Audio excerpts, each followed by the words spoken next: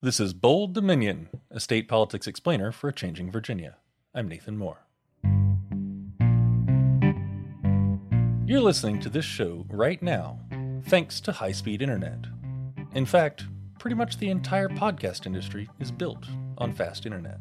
And as awesome as this podcast may be, I know that there's a whole lot more that makes high-speed internet indispensable for modern life. I mean, during the pandemic, we all know that school, work, health, and social life pretty much all moved online. Access to the internet was, and still is, a must. That made life awfully challenging for families where high-speed internet was not available. That's especially in rural areas. Whether it's grades, or income, or health, unequal internet access carries big costs. Some good news for once on this show. There is political movement on some solutions. The 2021 Infrastructure Investment and Jobs Act allotted $65 billion to expand internet access across the country.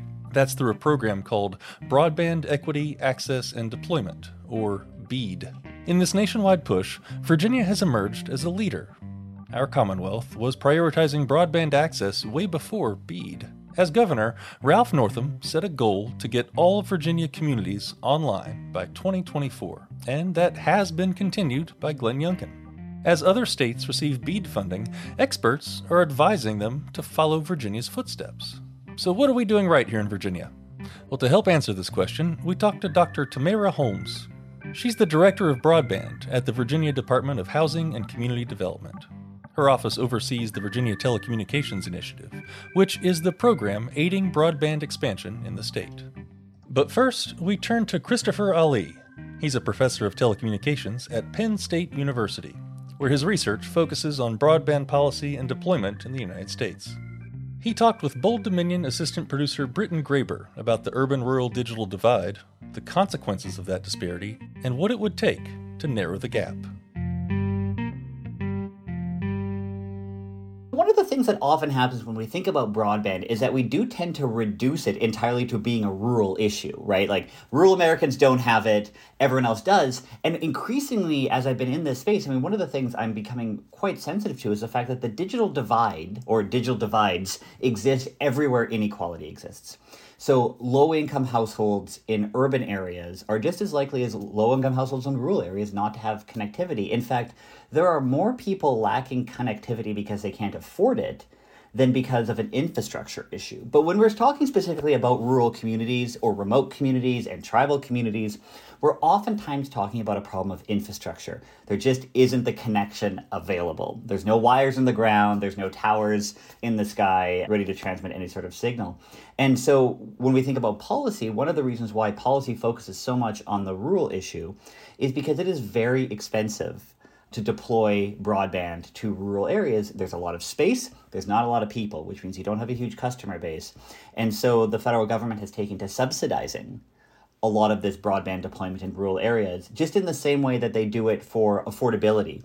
So there's something called the Affordable Connectivity Program that subsidizes broadband to $30 a month for low-income households. And it doesn't matter if you're rural or urban, and if you're on tribal land, it's $75 a month. Wow, okay, interesting.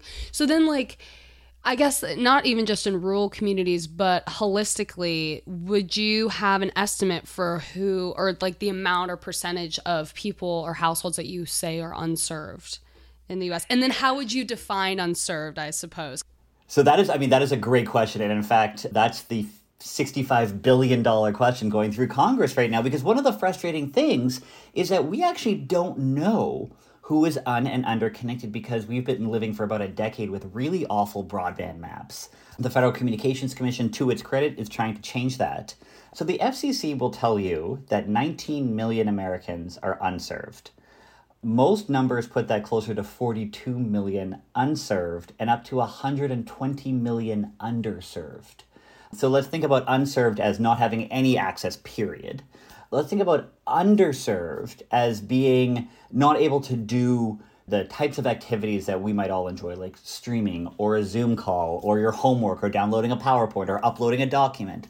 And that number, that 120 million, comes from Microsoft, actually, who is saying that, upwards of 1/3 of the American population do not access the internet at broadband speeds.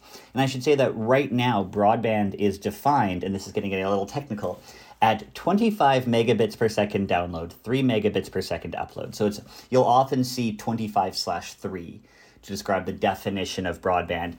And those are numbers of speed, right? So do you have enough speed coming into your home Wi-Fi network to binge Murder, She Wrote or to do a Zoom call? 25/3 is a very, very low bar. You're probably good if you're a single person living in an apartment and you could stream, you could do an email at 25/3. You're not going to have a problem. If you're any more than one person, 25/3 will slow down dramatically, especially as we learned during the pandemic when a lot of roommates needed to be on class Zoom calls or a lot of neighborhoods were working from home. And then you saw a dramatic slowdown in the network. Right. And I was going to say, it's sort of been talked about in the past, broadband and, access has sort of been treated as like a bit of a luxury. And I think that we're seeing after COVID especially, and I mean, there's questions about why did it take so long to sort of realize this, that it's more of a necessity. And that's where we're seeing things like the Federal Broadband Equity Accessibility Deployment Program. Can you tell our listeners a little bit about that program and what are some of the spending guidelines? How is that impacting all of this? Yeah, absolutely. So I think you're absolutely right on this point that if of all the awfulness and of the pain and the heartbreak and the devastation caused by the coronavirus pandemic, if there's one thing it did do is get us all on board with the fact that broadband is not a luxury, it is a need, it is a necessity, it is a utility. Some even call it a right, that it's not just a nice to have. This is how we navigate the world in 2022. So we're all in agreement there. But it also turned out that, 42 million people couldn't access the internet during the pandemic. What are we going to do? So in 2021, Congress passes the Infrastructure Act. And along that came $65 billion for broadband, earmarked in a couple of programs. The largest earmark is $42.5 billion for something called the BEAD program, the Broadband Equity, Accessibility, and Deployment Program.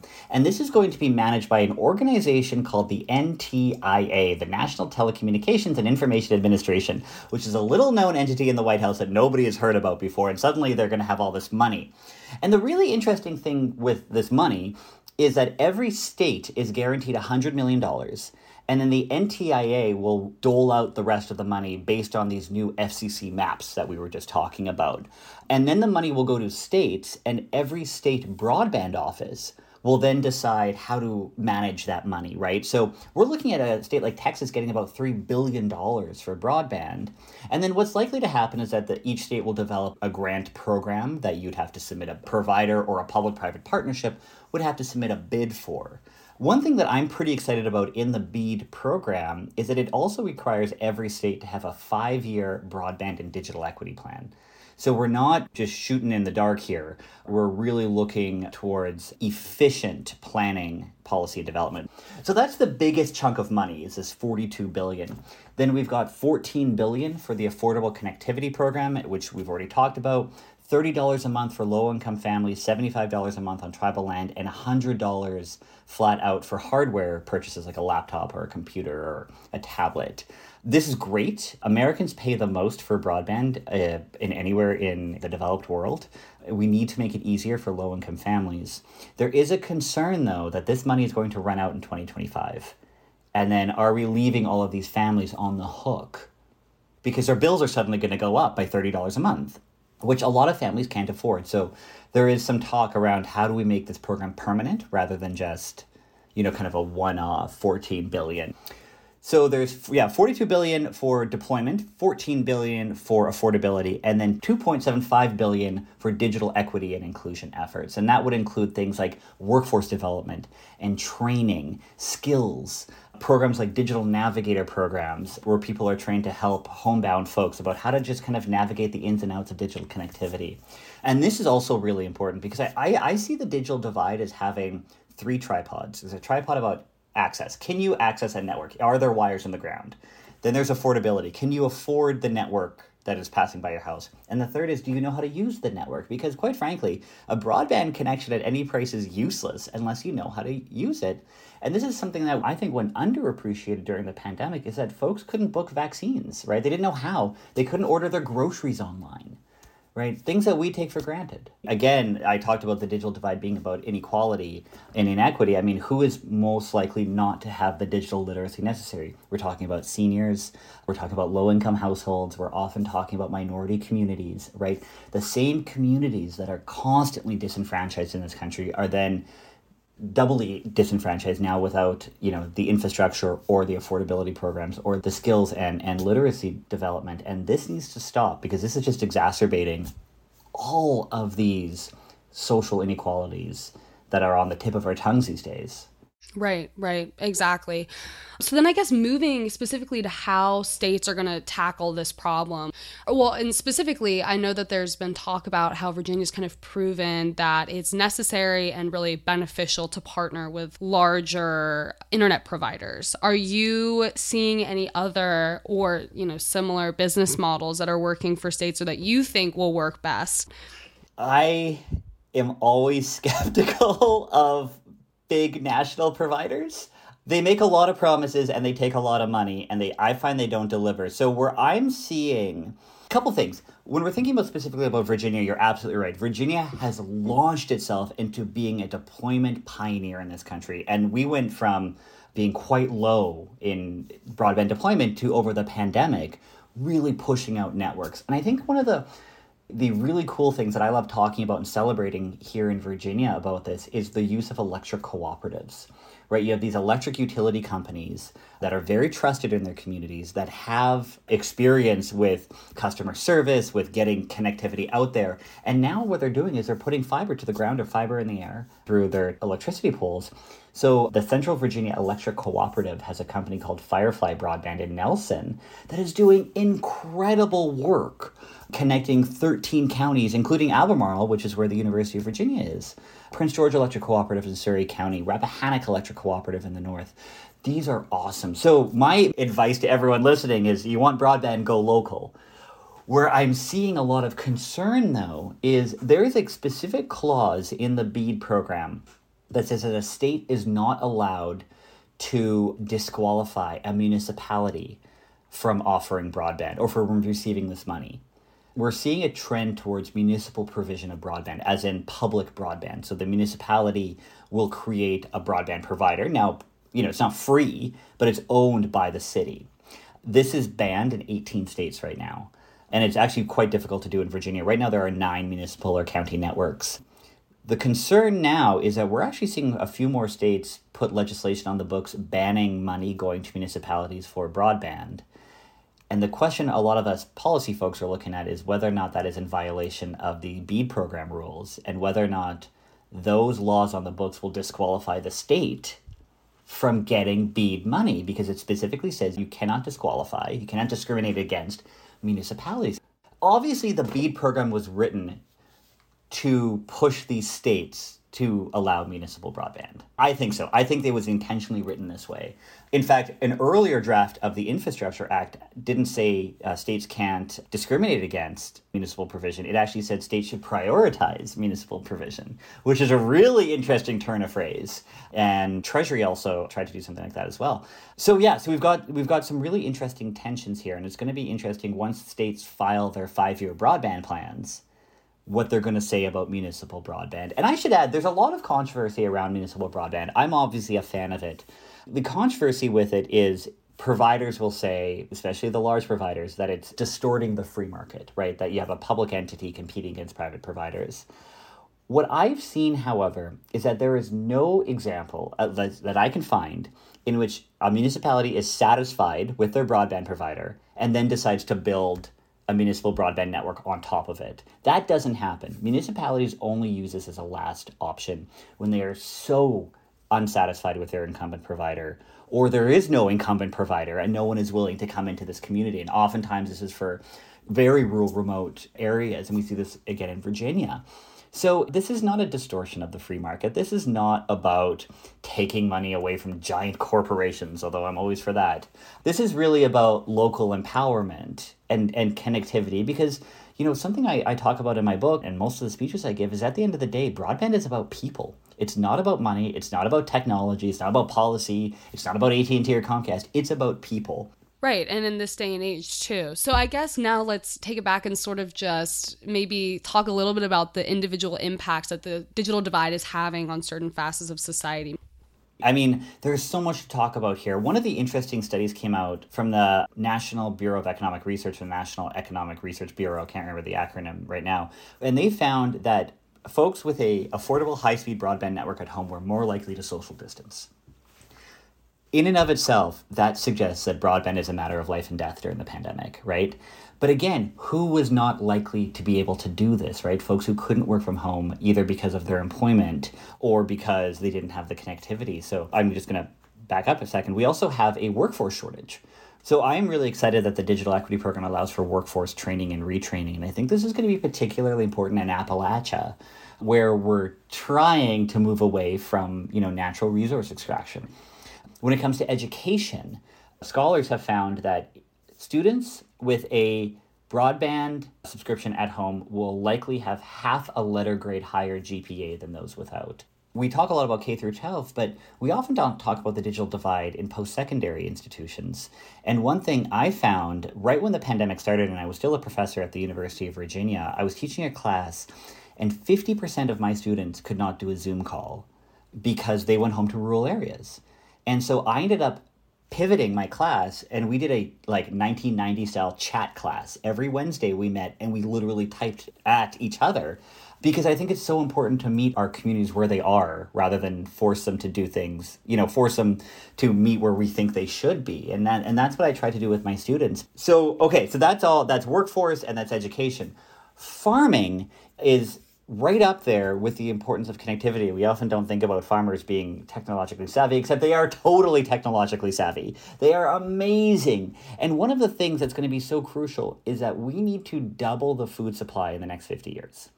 But we're out of land. There is no more arable land in the United States. What does that mean? We need to farm smarter. We need to farm more efficiently, more precisely. The way that we do that, digital technology. And what does digital technology need? Broadband. And this actually brings up a really interesting situation where we often talk about fiber, right? Fiber optics, future-proof, gold standard, everybody needs fiber. And yes, I would love everyone to have fiber. Farms can't have fiber because by definition, farm communication has to be wireless. I know it sounds trite, but you can't plug a combine in to a fiber optic cable, right? As we're pushing fiber to everywhere, we need to be also developing high capacity wireless solutions to make sure that these very sophisticated pieces of technology have the connectivity they need. And this is one of the areas that I find we really don't talk enough about, because we think about farmland as being uninhabited, right? So it's not about people. So we don't, for instance, map farm broadband, which is ridiculous because we need these areas covered, and they need to be covered with high capacity wireless solutions. Yeah, absolutely. And I think your point about how much food we're going to need to be thinking, what a motivator right there. So then I guess kind of wrapping up, how can states involve communities and their communities in helping the process of providing broadband access? There's a lot we can do. One of the things I talked about, that every state has to file a 5-year broadband plan with the NTIA. By law, those plans have to be crafted in cooperation with localities and regions. So there is immediately an opportunity. The other thing we can do is just keep in contact with our elected officials. Keep broadband on the agenda, because there's going to be times in which broadband is no longer sexy, but we still don't have it, right? We need to keep that kind of pressure up to remind our elected officials that we are still underconnected. Other things folks can do, if they're worried about their connectivity, do a speed test. You can go to speedtest.net. It's a trusted site, and you can figure out, does what I'm receiving match what I'm paying for? So, we can educate ourselves, we can educate our neighbors, we can keep the pressure on our elected officials, and we can actively get involved, go to these meetings, and also educate ourselves about things like the Affordable Connectivity Program. There's a lot we can do.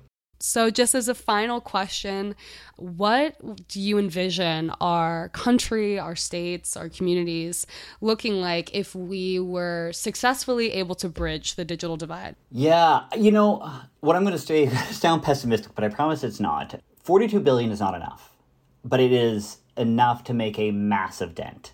And I think that's really important to understand, because it's just simply not enough money. But we can do a tremendous amount of good with it. A lot of eyes are going to be on states. to be proper stewards of this public money. But the other thing to think long term about the digital divide and those three kind of pillars, right? Skills, accessibility, affordability.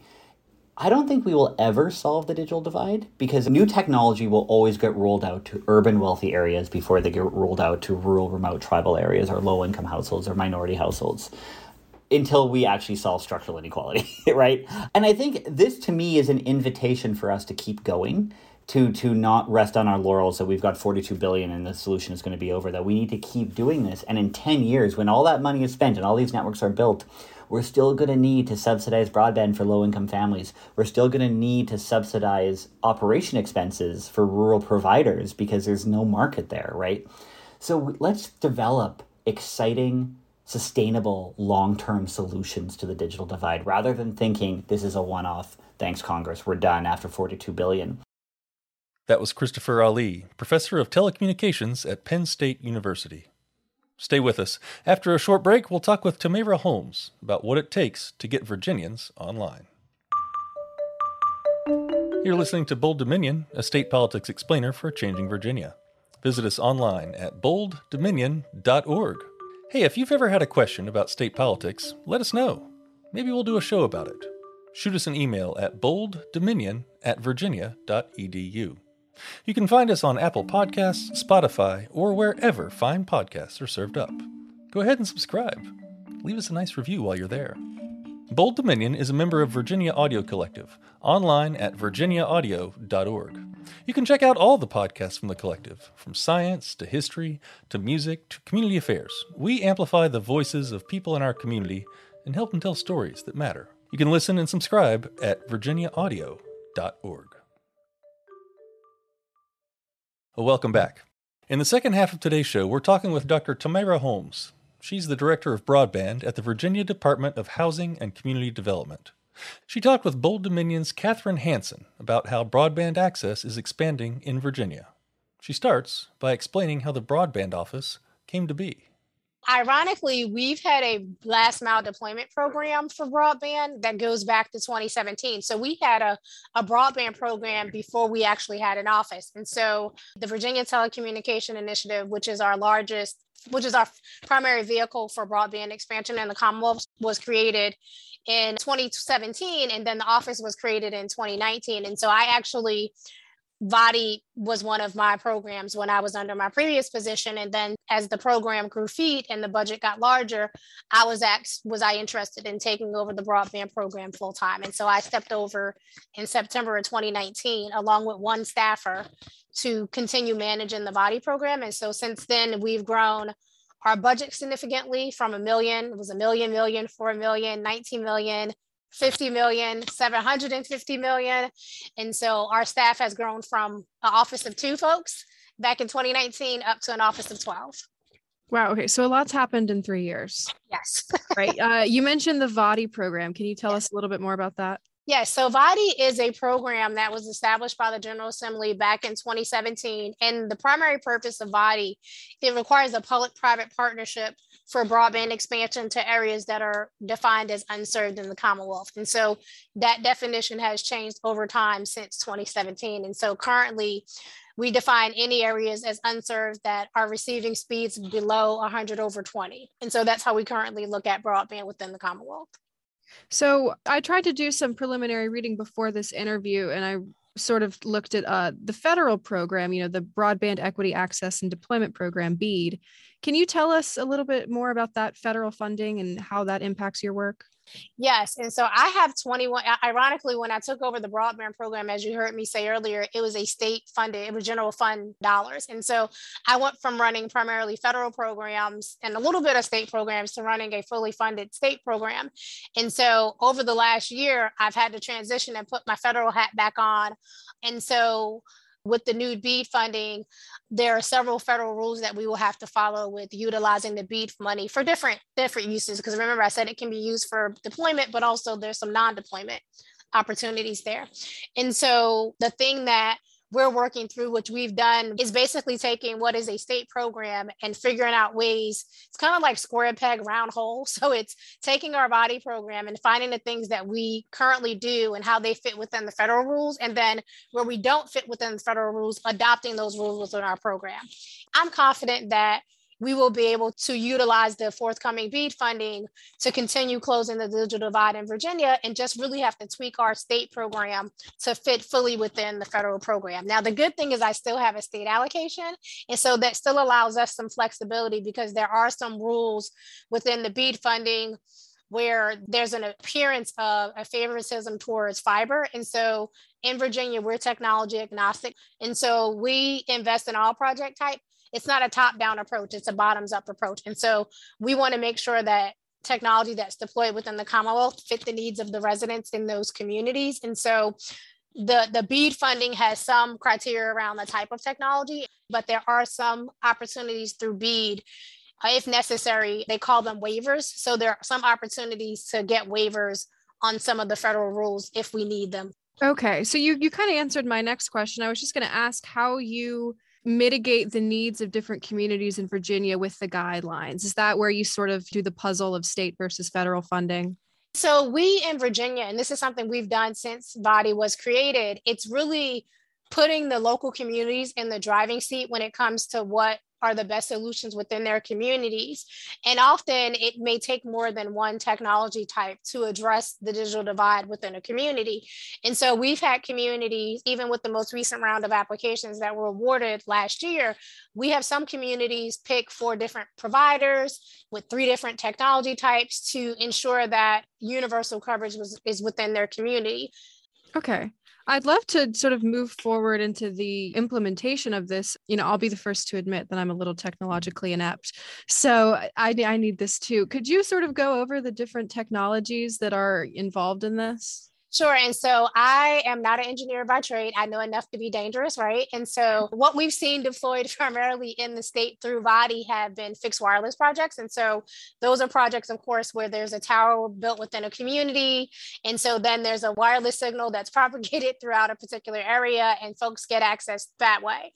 The other way is cable. You can also get, it's called coax cable. And so coax cable can be deployed to homes, businesses, community anchors, and then also fiber. And so both coax cable and fiber are both wireline connections. And then the fixed wireless, of course, is a wireless connection. And so those are the primary technologies that have been deployed within the Commonwealth using the Body program. That's probably like the bare minimum I'm going to be able to explain. No, that's perfect. We were just looking for beginner level information. So you mentioned that the FCC is doing mapping for unserved areas. Does your department also work on that? So we did in April of this year launch the state's broadband availability map. We built that map in partnership with the Virginia Tech Center for Geospatial Information Technology. And so there was a bill passed in 2021 that allows us to get data directly from private internet service providers of where they currently serve by location. And so we've been able to take that data and put it on a map. It's called the Commonwealth Connection Map. And so that was our first foray in collecting more granular data on broadband access within the state. Mm-hmm. You talked about sort of non-deployment factors like affordability and the reliability. What's the process of making internet affordable and reliable to these communities? So Governor Youngkin is really committed to ensuring that every Virginian has access to affordable, reliable, and high-speed internet. And so this past General Assembly session, there was a bill that was proposed. It's House Bill 1265, and it's called the Broadband Affordability and Cost Effectiveness Plan. This bill was signed in legislation by Governor Youngkin. And so Virginia is kind of a little bit ahead of the curve, I like to say, than the federal programs. And the reason I say that is because we're currently working on a study to look at the issue around affordability and cost effectiveness within the Commonwealth. And so it's kind of a precursor to what was also passed by Congress under the Infrastructure Investment and Jobs Act, Digital Equity Act. And so NTIA not only has the BEAD program, which we talked a little bit about earlier, it also has a digital equity component. Body has been our primary vehicle for broadband expansion. And so it's primarily focused on lack of access due to infrastructure. With the digital equity funding, along with the broadband affordability and cost effectiveness plan that we're currently working on, we'll be able to look at how access is impacted by affordability affordability concerns. And so at the same time as we completely close the digital divide under the Youngkin administration from an access infrastructure standpoint, we'll be able to start really looking and have an understanding of how affordability impacts access and be able to identify what are some best practices and ways we can implement programs to help address affordability. And so I know you've probably heard about the Affordable Connectivity Program. That is a federal subsidy that's paid out by the FCC, $30 a month to cover costs for eligible households. The same requirement, as far as I know, is a part of the new BEAD funding that will be forthcoming. And so through the digital equity work and our broadband affordability and cost effectiveness plan, we want to assess how we're doing as a Commonwealth with one, taking advantage of the federal resource, but two, what are some other issues around broadband affordability and how do we address those? And so that new funding through NTIA, through the digital equity program, will allow us to start being able to look at that. And then there's funding available for implementation. So there's planning, implementation, and then there's a competitive pot of money that NTIA will administer that anyone within the Commonwealth would have access to apply for. And so we'll have state money, and there'll also still be money at the federal level. Okay. And I just want to ask some bigger picture questions. How does the digital divide affect communities in Virginia?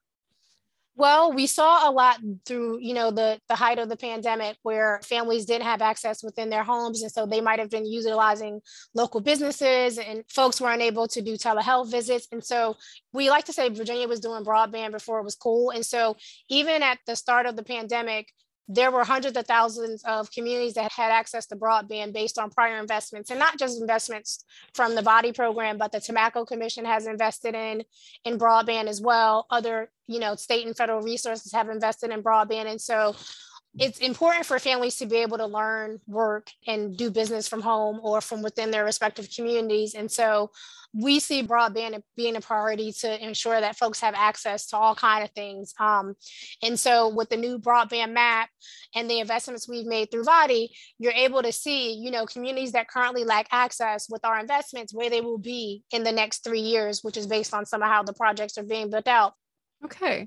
Since your office was formed in 2019, what would you say has changed? Like, how has the digital divide shrunk over the last 3 years in Virginia? So under the Youngkin administration, we did change the definition of unserved. So last year, anything that was considered unserved was below 25/3. And so in the last 8 months, we've changed the definition of anything below 100/20. And so now we've identified additional locations that lack access to 100/20. And so I would like to say we've kind of moved the needle a little further so that we've identified more locations that need access. But also we're deploying higher speeds. And so we're ensuring that every Virginian has what is considered reliable high-speed internet as well. And so what I'd like to say is that we've identified basically throughout the pandemic that certain speeds are not reliable. And so we're looking at ensuring that every Virginian has access to higher reliable speeds. The other thing is that through the VADI program, every year we make investments, less families or less households need access. And so we are about, I think based on our new data, about 210,000 locations lack access to 100/20. And so we're steadily getting the job done. Tamara Holmes is the Director of Broadband at the Virginia Department of Housing and Community Development. Thanks to her, and also to Christopher Ali, Professor of Telecommunications at Penn State University. My name's Nathan Moore, and I'm the host of Bold Dominion. Our show this week was produced and edited by Alana Bittner. Thanks also to our assistant producers, Britton Graber and Katherine Hansen. You can find us online at bolddominion.org. And don't forget to subscribe. It's just a click away.